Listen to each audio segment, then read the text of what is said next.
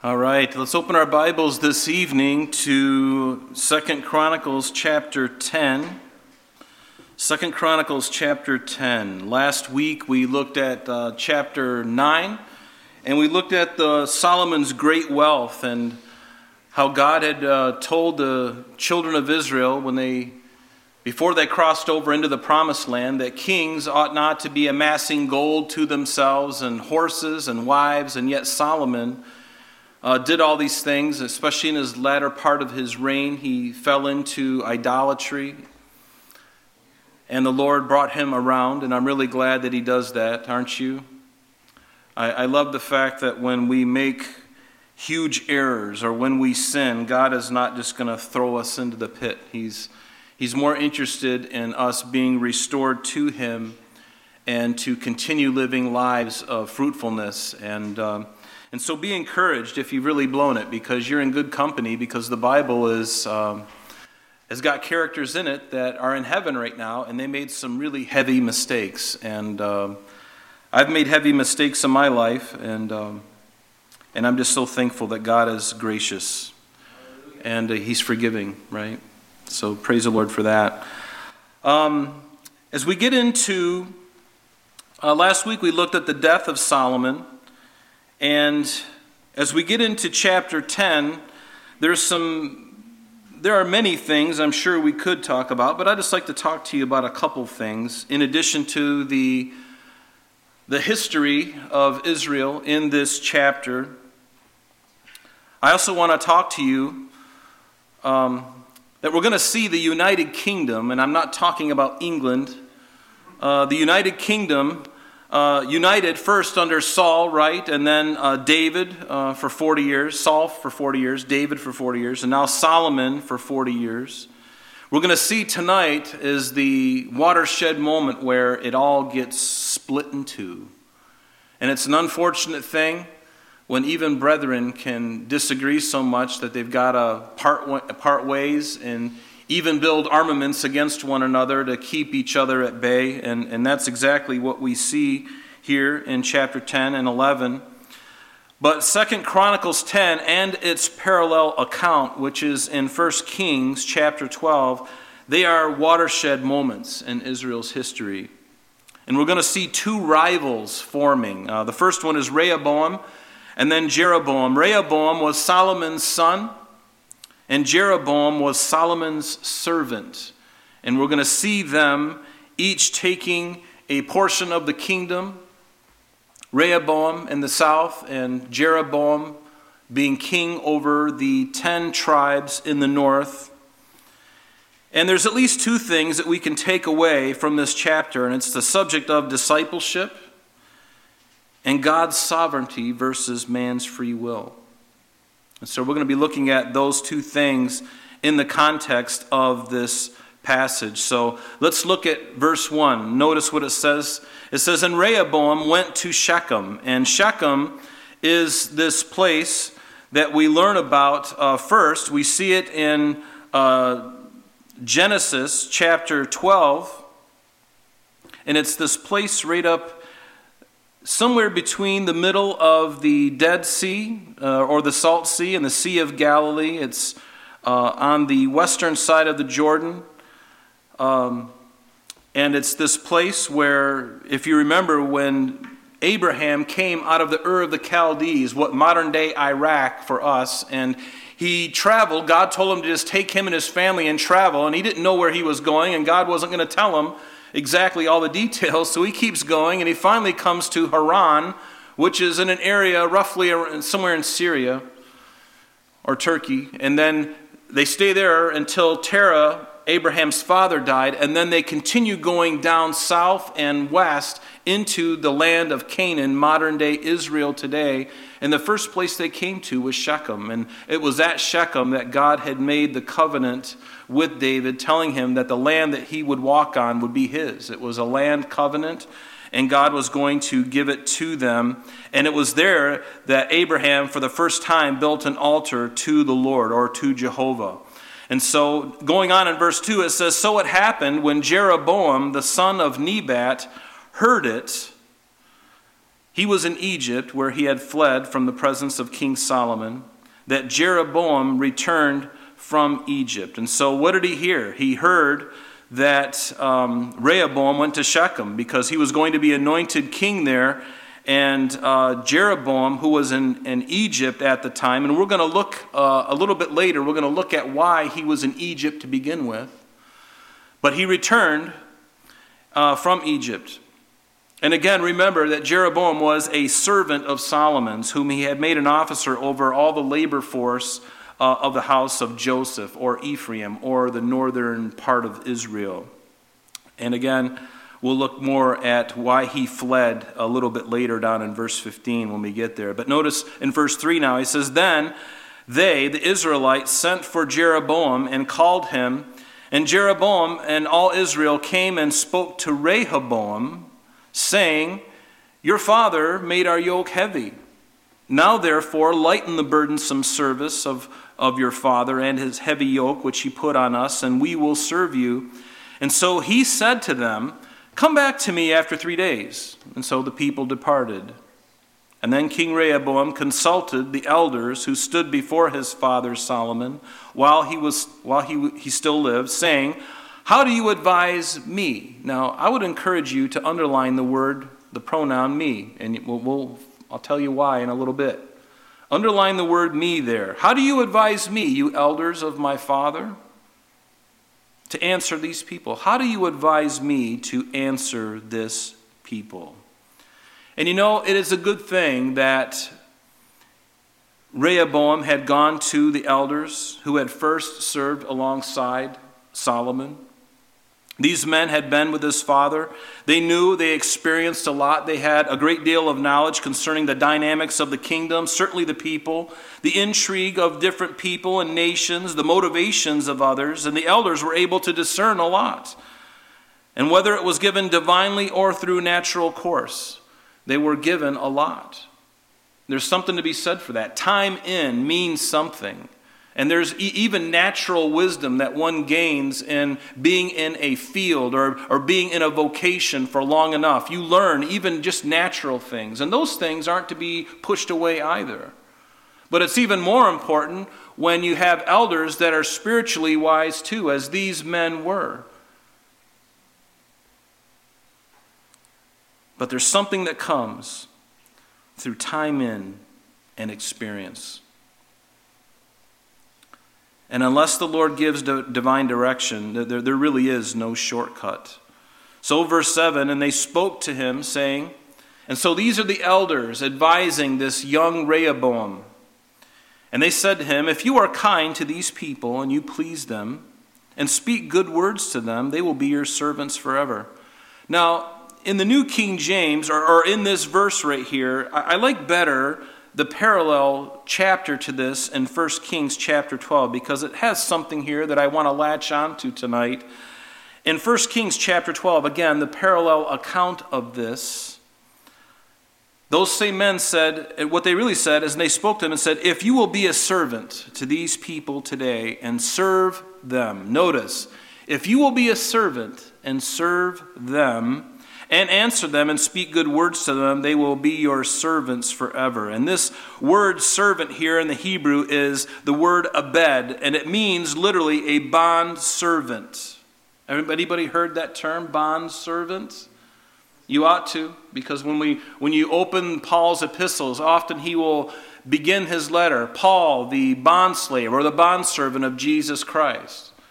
And this is another word for that, but in the Hebrew.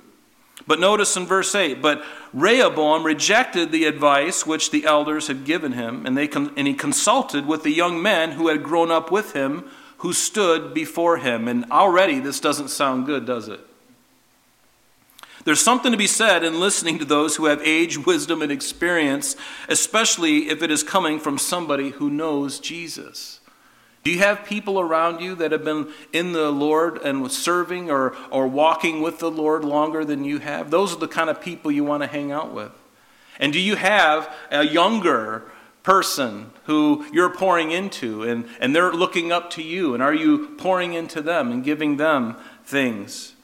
Giving them godly advice, giving them godly counsel? But unfortunately, it's very common for younger people to shun the wisdom and advice of their elders. We see it even today, and it's just natural unfortunately, and I say natural, meaning the old man. Our old man is bent on rebellion. And so as a young person, when somebody older than me tells me something, like when my mother told me not to do this or to do that, otherwise I would get in trouble, I didn't pay any attention. I had to do it my way, and my way led me to the same place that she told me it was going to lead me. But I wouldn't listen because of my pride and my youthful arrogance. I was youthful once. I still feel pretty youthful. I don't know, what do you guys think? Yeah, right? And I got another 10 years maybe, and then I start to decline. But, I feel that way. But there is foolishness bound up in youth, right? And it doesn't mean that doesn't mean that God is upset with youth. He loves young people. He loves everybody, and he loves kids. He loves young adults, teenagers. He loves them. You may want to strangle them, but God loves them, right? He does. He loves them.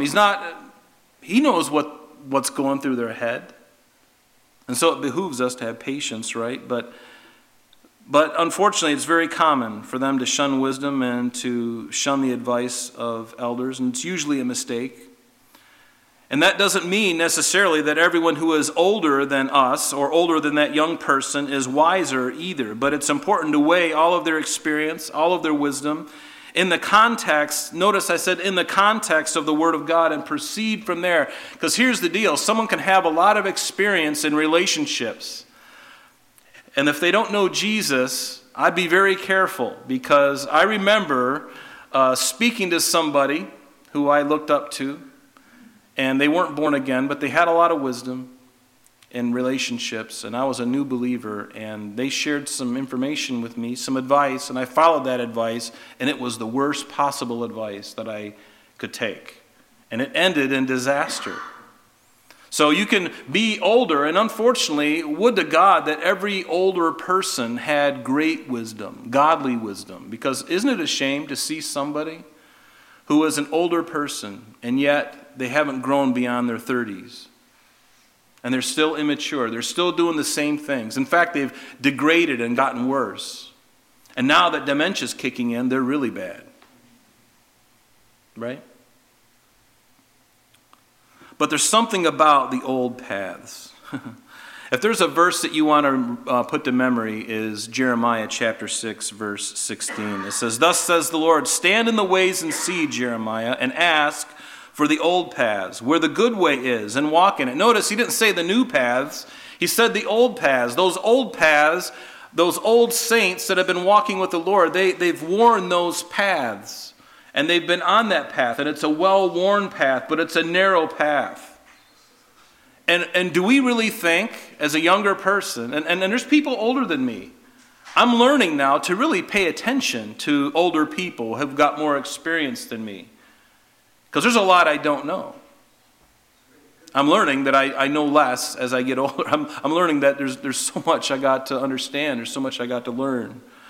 But ask for the old paths where the good way is and walk in it. And then you will find rest for your souls. But Israel said to Jeremiah, we will not walk in it. God, we will not walk in your old paths. We want to do something new, man.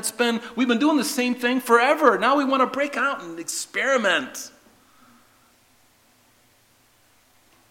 Be careful. There's nothing new under the sun, is there? If it's true, it's not new. And if it's new, and if it's true, it's not new. Is that right? I think I got that right. There's something about paying attention to your elders. Now, verses 6 through 11 here, as I was reading them, they really speak to me of the importance of discipleship. The younger men and women in the body should listen to those who are older, right? Those who are more mature, and especially those who have been walking with the Lord for some time. But people who are spiritually mature and have been walking with the Lord for years are the golden resources in our fellowship. Let me repeat that. People who are spiritually mature and have been walking with the Lord for years are the golden resources here, not only in this church and every church on the earth right now. But isn't it true that in order for discipleship to work, though, there has to be mutual agreement between both parties? The younger person or the apprentice, what does he have to do? He has to swallow his pride and realize that they don't have as much as they think they do. And they have to be willing to learn. And they have to learn humility. They have to learn humility. They have to learn what it really means to be a servant. Because right out of the gate, we don't know how to be a servant. Being a servant takes time. It takes humility. It takes, hopefully, somebody modeling it for me. And certainly Jesus is the greatest model of servanthood. He came not to be served, but to serve and lay down his life a ransom for many. Isn't that what the Scripture says? And this is what I really like about the parallel account in 1 Kings 12, verse 7, where it says, they said to them, the elders said to Rehoboam, if you will be a servant to these people and serve them, then, and speak good words to them, then they will be your servants forever. Now, what about the older person? We talked about the younger person, but the older person, the master, they have to be willing to swallow their pride and be willing to teach the sometimes impatient young buck. Anybody try to teach a young buck something? Somebody who's younger than you and they're full of energy and they know everything, so you can't tell them anything, and God help you, you know.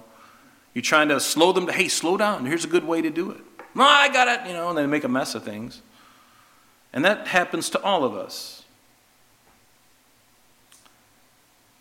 But even the master, he has to be willing to be patient and gracious and compassionate, especially when the younger is rash and overconfident and cocky.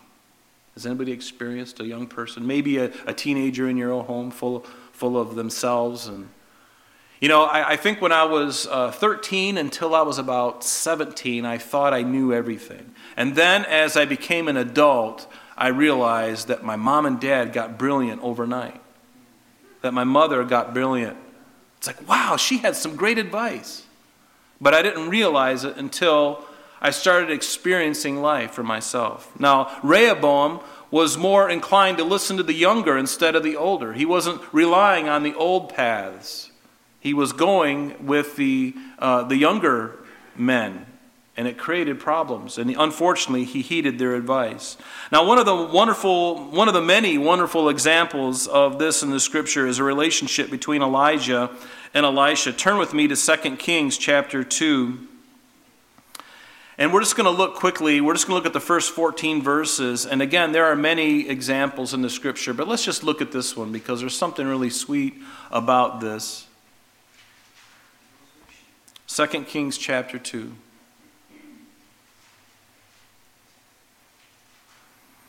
It's when Elijah ascends to heaven. Now, just prior to this, a couple chapters before this, we learn that the Lord tells Elijah to basically give his mantle, his authority, his office of a prophet, to give that to Elisha, the younger man.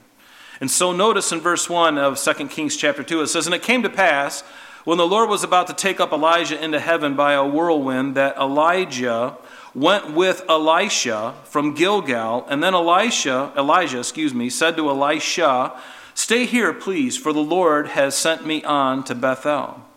But Elisha said, as the Lord lives and as your soul lives, I will not leave you. So they went down to Bethel. Now the sons of the prophets who were at Bethel came out to Elisha and said to him, do you know that the Lord will take away your master from you over you today?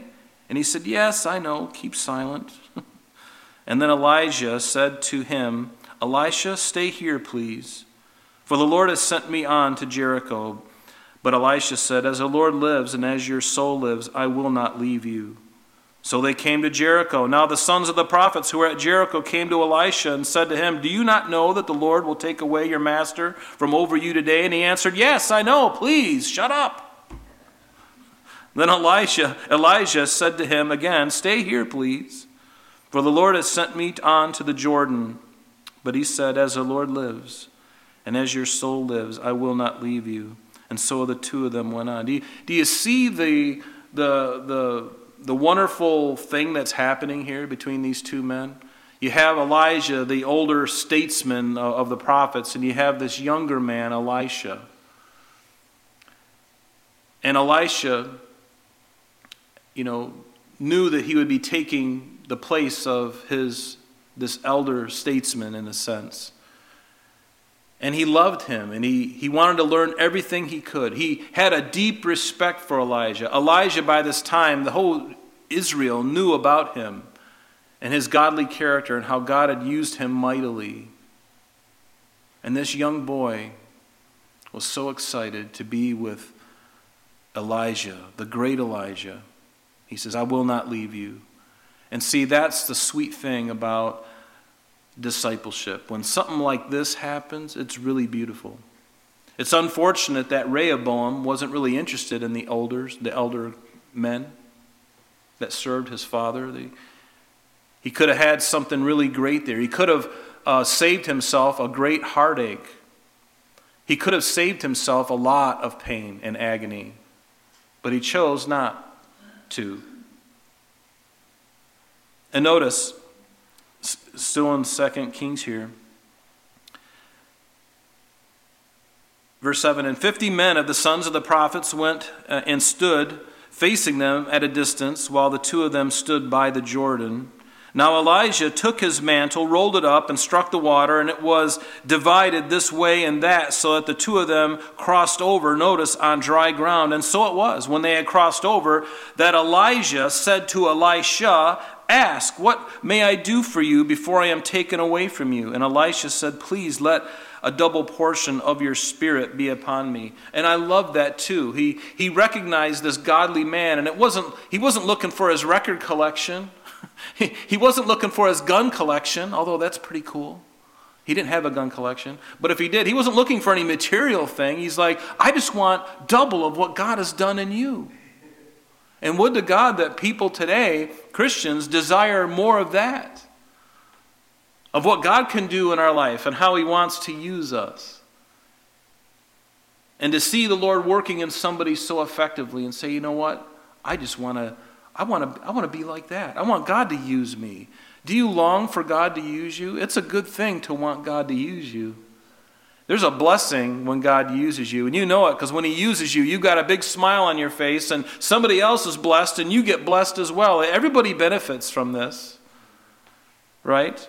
And notice, he says, please let a double portion of your spirit be upon me. And so he said, you've asked a hard thing. Nevertheless, if you see me when I am taken from you, it shall be so for you. But if not, it shall not be so. So then it happened, verse 11, as they continued on and talked, that suddenly a chariot of fire appeared with horses of fire and separated the two of them. And Elijah went up by a whirlwind into heaven.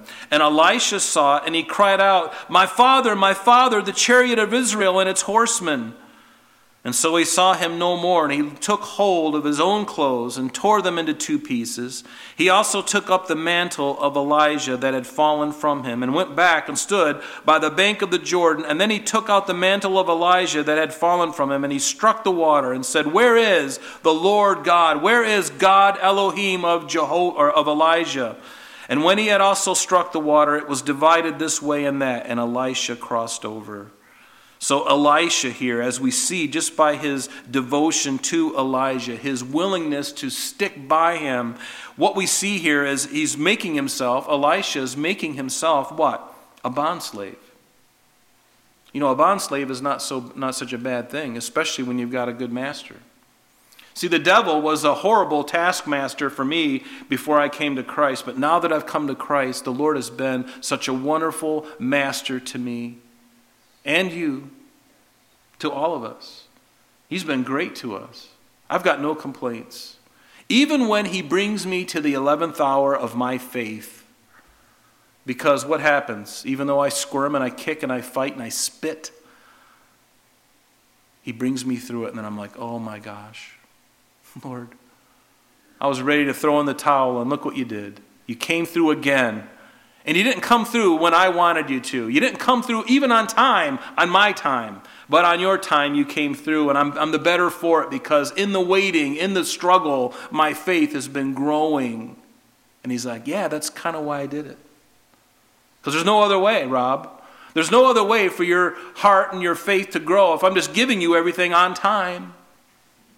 And he does that. He gives you things on time, but sometimes the time is way past and you're struggling. And then he delivers just at the right time. But he willingly made himself a bond slave. Now, in Exodus, we see this in the Old Testament. You don't have to go there. Let me just read this short passage. It's in Exodus chapter 21, verses 2 through 6. And this was the law concerning servants or bond slaves. And the Lord says, if you buy a Hebrew servant, verse 2, he shall serve 6 years. And in the 7th he shall go out free and pay nothing. But if he comes in by himself, he shall go out by himself. If he comes in married, then his wife shall go out with him. If his master has given him a wife, and she has borne him sons or daughters, the wife and her children shall be her master's, and he shall go out by himself. But if the servant plainly says, I love my master, I love my wife and my children, I will not go out free, then his master shall bring him to the judges, and he shall also bring him to the door or to the doorpost, and his master shall pierce his ear with an awl, and he shall serve him forever. Isn't that amazing? Pierced his ear. Marked him as what? Rebellious? No, marked him as a son, as a servant forever, right? And that's a good thing. Right? And when you have a good master, you want to stay with him, right? And this is what is meant in the New Testament when Jesus' disciples would say that they were bond slaves of Christ. And you see it in the epistle of James, you see it in Peter's epistles, and certainly in many of Paul's letters. It starts off with, for instance, Romans 1 verse 1. What does it say? Paul, a bond servant of Jesus Christ, called to be an apostle, separated to the gospel of God. I love this. Paul, a bondservant. The word there is doulos. It's literally this same slave, somebody who loves his master so much that he goes to the door and he says, I want to be yours forever. Go ahead and pull it through, buddy. I'm here with you for the long haul because you've been so good to me. You've been so good to me. And see, this is discipleship. And Rehoboam wanted nothing to do with it. And there are many other great examples in the Bible. We think of Moses and Joshua. Time doesn't permit us to go into there, and we won't. And also Paul and Timothy. Timothy was a young, protege of Paul's. Very different in personality. Very different. And of course, the greatest example, Jesus and the disciples, especially in Jesus' relationship with Peter and how Jesus dealt with Peter. What a wonderful relationship they had. And may the Lord bless us all with this, that regardless of what age you are, that you would be fellowshipping and learning from those older and more mature in Christ than you are, and also that you be pouring out and giving out to those who are younger than you. If you can find a situation like that in your life, men who are older and men who are younger, and you become what I like to call the Sea of Galilee. You become like the Sea of Galilee because you receive from above, just like Mount Hermon flows into the Sea of Galilee, but the Sea of Galilee doesn't hold the water in. It continues to let that water go down further south of the Jordan into the Dead Sea, where it's landlocked and it's so salty and bitter, there's no life there. But see, the life of a believer, when we receive from God, from above, and then we take it in ourselves, we benefit from it, but then we give it out. That is the way we're supposed to be. And that the discipleship works that way too. We got to have somebody older than us that we respect, that we can talk with on a weekly basis, even if it's only for a half hour over coffee or an hour over coffee, somebody who's more mature than you, and then get together with some other young person, male or female, women with women, men with men, and allow the gold that you have been given and give that out to others. What a wonderful thing that is. And when this is happening, the church will be much healthier and it will multiply when that happens. Now go back to 2 Chronicles chapter 10, back to verse 9 now. Now he shuns the elders' advice, and now look what happens in verse 9. It says, and he said to them, he comes to the younger men now that he grew up with. He says, what advice do you give, and how should we? Underline the word we. Remember I had you underline back in verse 6? The word me. Now look in verse 9 and notice what he says. The pronoun is changed to we. I don't know if this makes sense to you, but there's something interesting here by Rehoboam's use of pronouns. Because if you compare this with verse 6, when he spoke with his father's advisors, remember what he said? King Rehoboam consulted the elders who stood before his father Solomon while he still lived and saying, how do you advise me to answer these people? What a different thing. Now he's going to the young man and saying, how should we advise?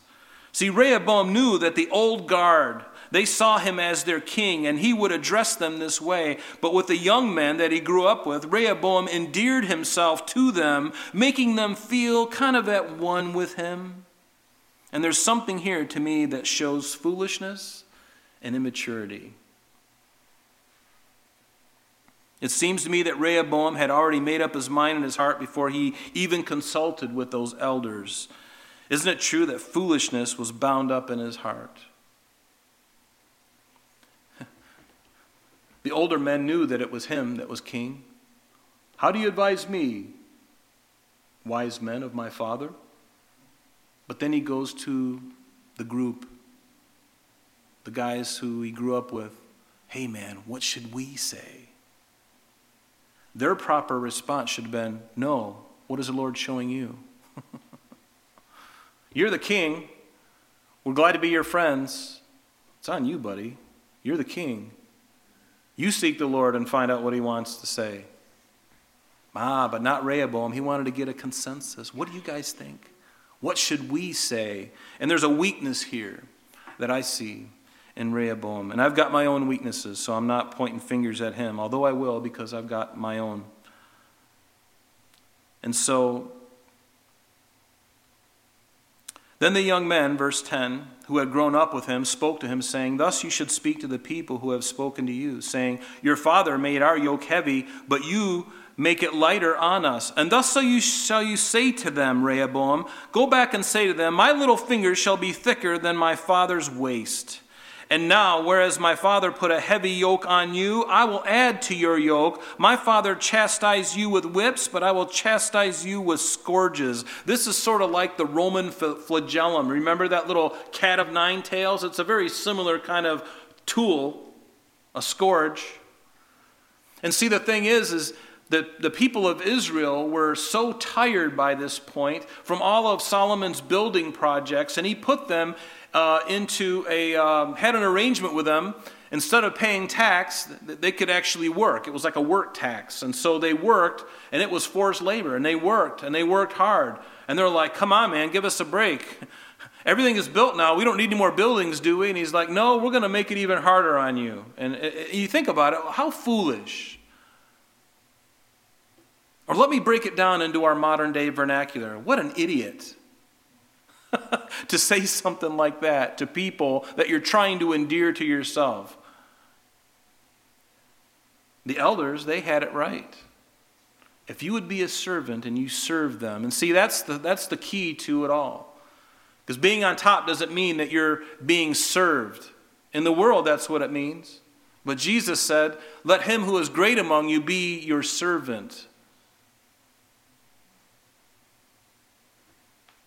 So the higher you climb the ladder, the more of a servant you become. And that is the key to serving the Lord, I believe, is being willing to serve regardless of your calling, regardless of your station. In verse 11, and whereas my father put a heavy yoke on you, I'll add to your yoke. My father chastised you with whips, but I will chastise you with scourges. What a very foolish thing. So Jeroboam, verse 12, and all the people came to Rehoboam on the third day, as the king had directed, saying, come back to me the third day. So then the king answered them roughly, and King Rehoboam rejected the advice of the elders, and he spoke to them according to the advice of the young men, saying, my father made your yoke heavy, but I will add to it. And my father chastised you with whips, but I will chastise you with scourges. Verse 15, so the king did not listen to the people. Didn't listen to the people. You know, part of being a leader, part of being a servant is listening. In fact, it's been said that God has given us 2 ears and 1 mouth. Listen twice as much than you speak. That's a good thing for me to know.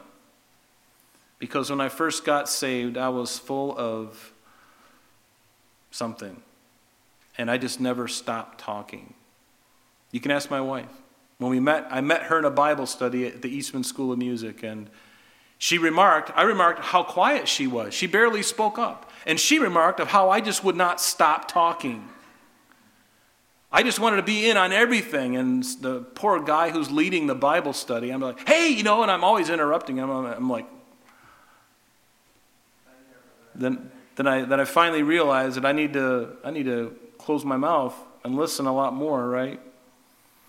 Notice, verse 15, so the king did not listen to the people, for the turn of events was from God. You might want to underline that the Lord might fulfill his word, which he spoke by the hand of Ahijah the Shilonite to Jeroboam the son of Nebat. Notice, so the king did not listen to the people. He didn't listen to the people because he didn't have a servant's heart like his grandfather David had. He didn't. And it's important to develop a heart of servanthood. And I love, in this fellowship, I love seeing so many people that just take up things and they do things. And we got one gentleman who, I don't know that I've ever asked him. He just came in and he's been vacuuming the church for years. And there's another woman who comes in and she does all the bathrooms.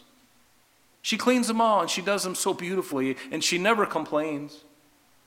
Such a wonderful servant. I tell you, sometimes I think, and those folks that do those things, and there are others who mop the floors every single week. And they do other things. And see, that's servant. That's being a servant. I need to continue to foster that in my own life, and so do you. Learn to be a servant. And serve the Lord and serve people. Not out of compulsion, just do it willingly because God has given you such great things. Serve him and serve others. And there's an old saying that says, they who love Jesus greatly serve him most or serve him best. I like that. Do you love Jesus? Do you love Jesus? Yes. Then serve him with all of your heart. Serve him with all of your heart. And yes, that means being willing to do the things that nobody else wants to do. Doing them just because it's right to do. And also doing it with the expectation of not receiving rewards or accolades on this earth. Can you do something just because it's the right thing to do? Can you do something when nobody will see you do it, except God who sees you in secret, but one day will reward you openly at the Bema seat? I'm sure of it. Are you willing to do that? And the Lord, believe me, is looking for true servants to serve him. Those who love him and are willing to do whatever the Lord asks of them, willing to be guided by his eye. I want to be like that, and I'm not there, but I want to be. I want to be, when God moves his eyes and he looks, I want to follow that. I want him to guide me with his eye. And notice in verse 15, underline this phrase if you haven't already, for the turn of events was from God. Underline that. Notice that the turn of events was from God. What? Yes. If we look at the chronology of this time, 1 Kings chapter 11, specifically verses 20 through 40, tell us that before Solomon had died, and certainly before Rehoboam obviously was on the throne, but before Solomon had died, God spoke to Jeroboam by the hand of Ahijah concerning what God was going to do concerning dividing the kingdom between Jeroboam and Rehoboam. And it was as a result of this that once Solomon heard of it, that he sought Jeroboam to kill him.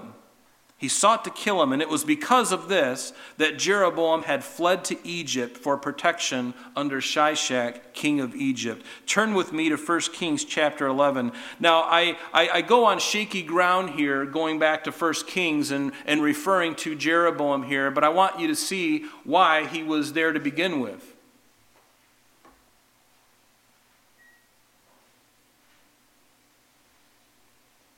And this leads me into our next section, really. We talked about discipleship, and now we're going to be talking, as we get into this, just free will versus God's sovereign will.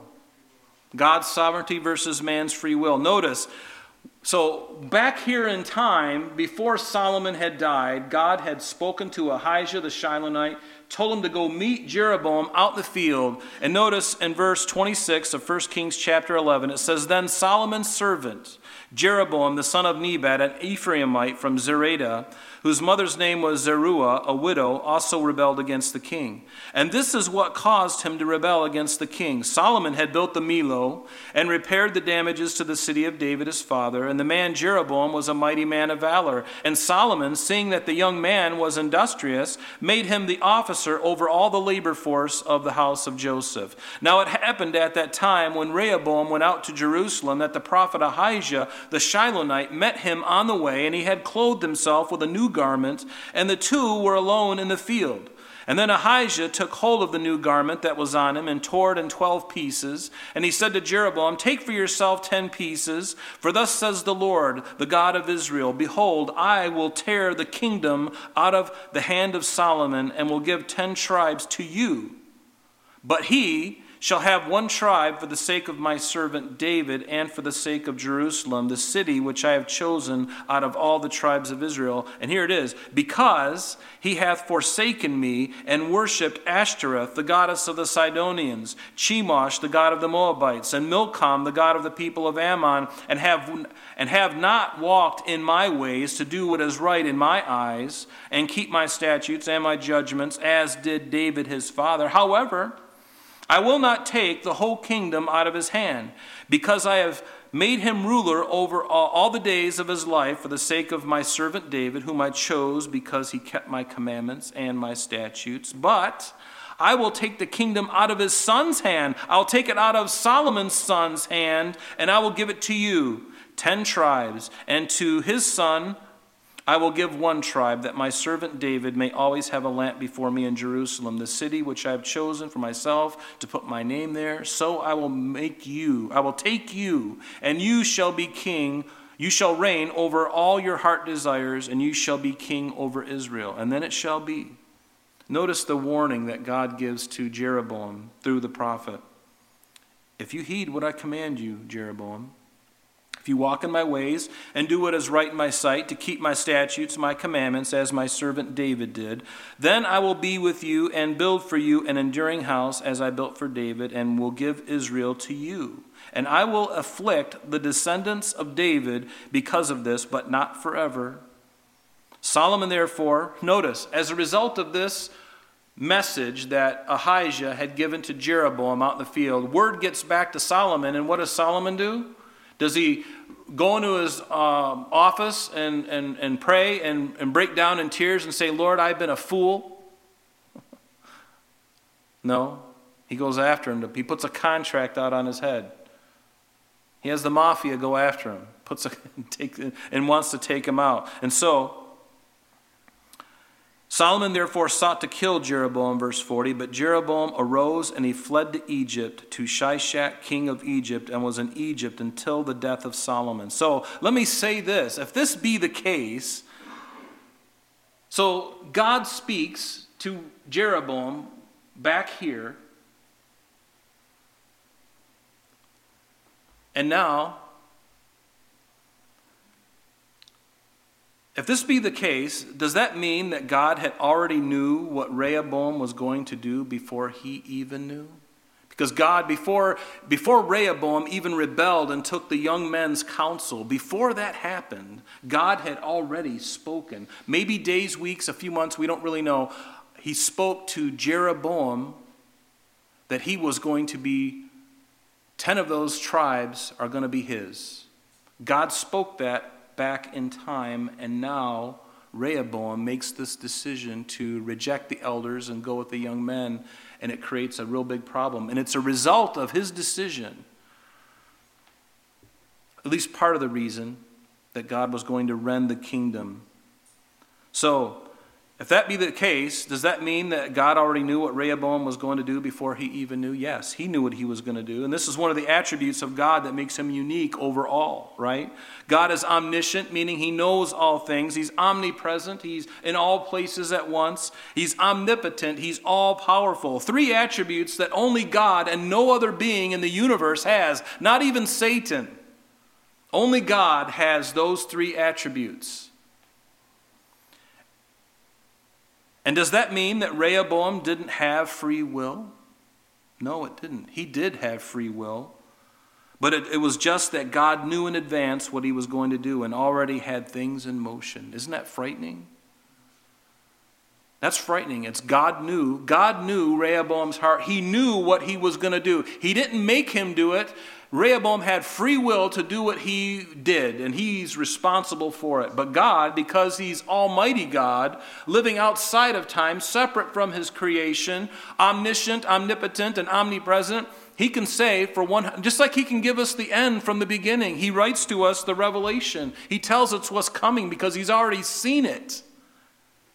And we can bet on it. It's going to happen. And everything that he has said, he has not reneged on that. He has always come through on what he has spoken, the things he has promised, the things that he has foreshown. They have come to pass 100% of the time, and we have every confidence now that everything that's coming yet future, he's going to do the same thing. Why? Because he's Almighty God. He's so different than anybody else. So, he did have free will. Rehoboam did have free will. But God knew ultimately what he was going to do. And so God already had things in motion. That's why it said in verse 15 that the turn of events was from God. And this is why the Bible and the God of the Bible is unique over all gods, over all religions, because only God, Jehovah, the creator of all things, can foretell the future with 100% accuracy. That's what makes the Bible more unique, incredibly unique over the Quran or the Hindu Vedas or any other book. God knows. And this event with Rehoboam and Jeroboam in chapter 10 is a good example of the long theological debate between Calvinism and Arminianism. Have you heard those 2 terms? Calvinism says that God is all sovereign and man has little or no say over his salvation. In other words, man is predestined to heaven or hell. That's it, right? But Arminianism says that a man has control, he is accountable for his actions, and he has free will to accept or decline God's salvation. And both of these views have been at odds at one another for over 300 or 400 years now, at least. But the fact of the matter is that both camps are correct. Yes, God is sovereign. He knows because he's outside of time. He can already tell what we're going to do before we do it. So he is sovereign. There's no doubt about it. But we also are accountable for our actions. We have free will choice to make decision, but we also will face the consequences for that decision that we make. And I believe that this whole head game that people have with Calvinism or Arminianism, I believe it all depends on what side you're looking from. Because if you're looking and you're thinking from God's side, from the eternal, from the omniscient, outside of the time domain, then you can see that God is sovereign, and he is. But if you look from on the other side of the coin, on the person who is in the temporal, in the earthly, within time, as we are, then we have the right to choose. The free will choice. Isn't that what love is, folks? You choose to love somebody. You can't force somebody. You can try it, but they're not really going to love you because it's by compulsion. But God wants people who love him, right? So this passage is a good example of how God operates often, and it's well for us to understand it and not get caught up in one camp or the other. I believe that it's a simple concept, yet man has made it difficult, and there's the problem. It is. It's a heavy topic. It doesn't bother me. Does it bother you? It never bothered me. I mean, some men, they get all tied up in knots theologically, and I'm like, why? The Bible says, for God so loved the world that whosoever believes. But ultimately, God knows that I came to Christ, that I was going to come to Christ. But I had to find him. He found me, actually, and I gave my heart to him. But I had to make the decision. right? He allowed me that ability. I had the free will choice. He just had the unfair advantage of being outside of time and knowing it all before it happened. He never influenced me to do one thing or the other. He presented to me all the same things as he's done to everybody else down through history. And I happened to choose by God's grace to receive Christ. Mystery of mysteries. I don't wrestle with that. I would encourage you not to as well. Just believe that God's outside of time. He knows. And if you're curious and you're wondering, well, am I really chosen? Well, then choose him and you'll find out you've been chosen. Pretty simple, right? Until you talk to somebody who's really heavy theologically, then they'll tie you up in knots. But, yeah, I know the passages in Ephesians, but I also know John 3:16. And I know other passages, for any who are saved, or who will come to him, There's enough there. And so, in fact, King David understood this. Can I read to you the first 18 verses? And we're getting close here to the end here. And we're just going to do chapter 10 here tonight. But I got to read to you Psalm 139. In fact, just open it. Open your Bible to Psalm 139, this wonderful Psalm of David. And this will just bless you immensely. Hopefully it'll set you free. Because I don't worry about what God knows about me about tomorrow. In fact, it comforts me to know that God knows my tomorrow. He knows my today. He knew at the beginning of time. Didn't he tell Jeremiah the prophet? And he says, Jeremiah, before you were even formed in the womb, I knew you and I made you a prophet to the nations. What? Yes. Before you were even formed in the womb, before even conception, I knew you. I had a plan for you, Jeremiah, and it was already in the books. And Jeremiah was born, and he willingly, at some point, chose the Lord. But the Lord also had a plan for him he knew nothing about until the Lord revealed it to him, and he was happy to take it on. Isn't that great? And then get this. God does that kind of stuff. He knows what he wants to do with you, and then you finally come to the place where you do it, and then he rewards you for it. Isn't that the most unfair thing in the world? But see, God is not fair. What do you mean he's not fair? No, he's just. He's just in all that he does. I'm so glad he's not fair in that sense. Don't misunderstand me. Of course he's fair, but there's times where, somebody else has something better than I do, and I think, well, that's not fair. Well, it's just because your thinking is wrong, right?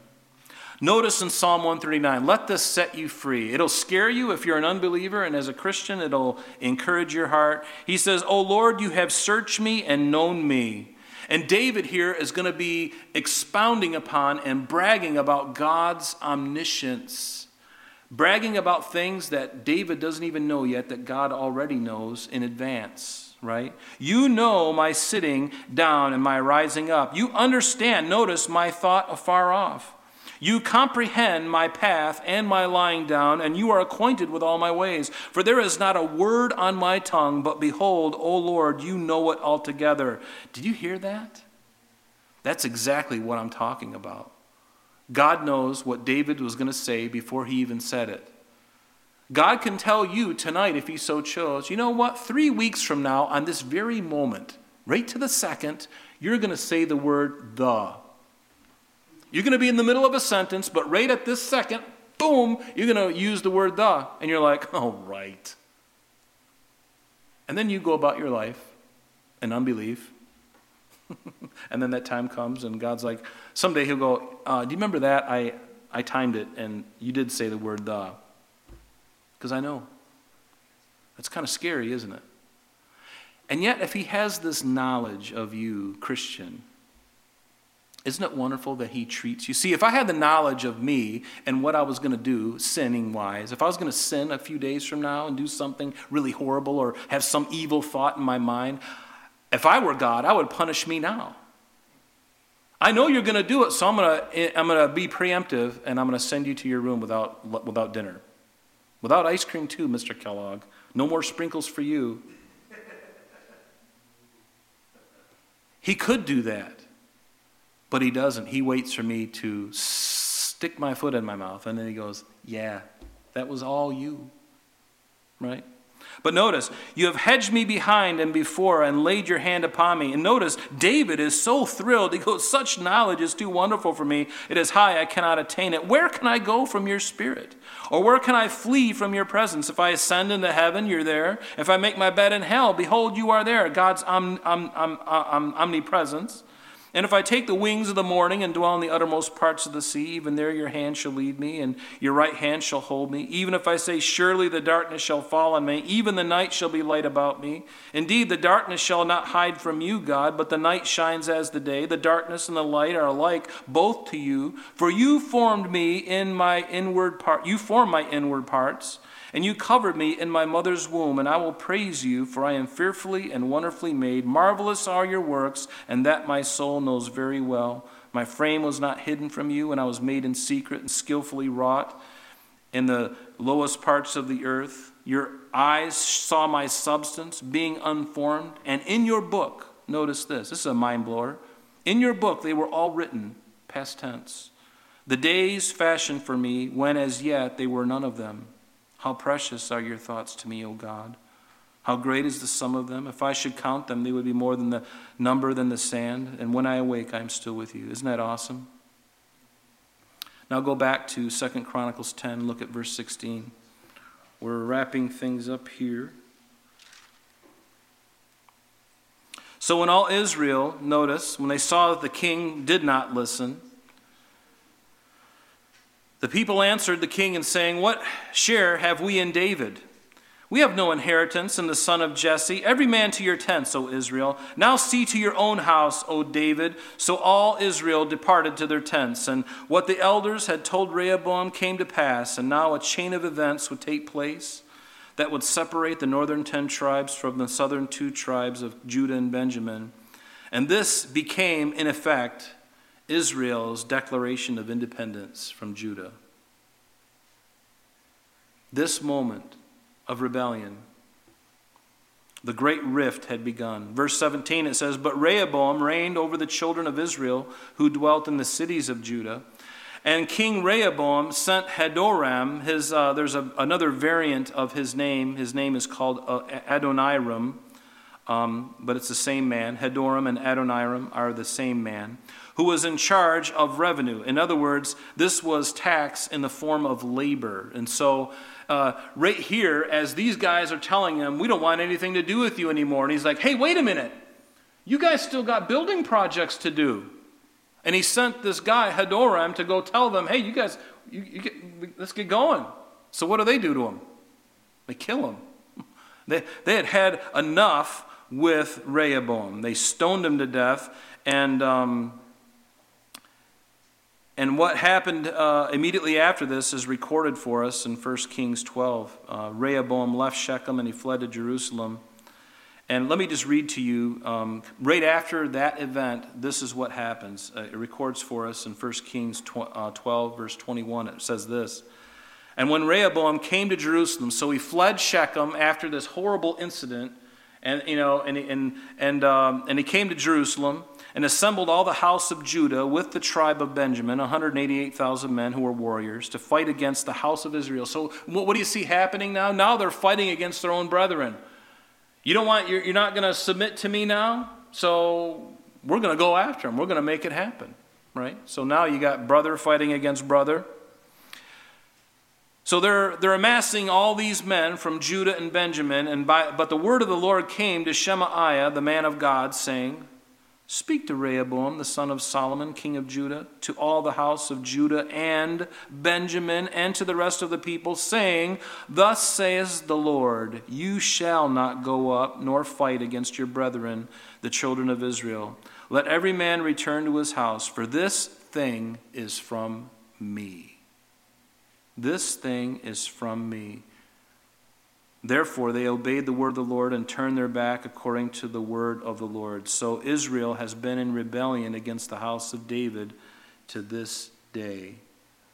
Pretty interesting, right? And so the split had begun. Israel would be divided. But the thing was from God. Now God had done two things, right? He didn't punish Solomon for the sake of David. Even though Solomon had really blown it by all the idolatry and everything else toward the latter part of his life, he says, for your sake, for your father's David's sake, I'm not going to punish you right now. But I'm going to, after you die, I'm going to do it in your son's reign. So that was coming. That was already coming. And then Rehoboam rejecting the discipleship that he could have had. Rejecting it and instead following the advice of the younger men. And then he brings judgment upon himself. But thank God, notice God's mercy, even though he deserved. Judah and Benjamin deserved to get wiped out by a much bigger force of Israel, the northern 10 tribes. But God just says, you know what? Don't go after them. And thank God that, number one, he told them not to do this thing, but thank God that they listened. It's always good to listen to the Lord. When he tells you to do something, it's really good to listen to him, right?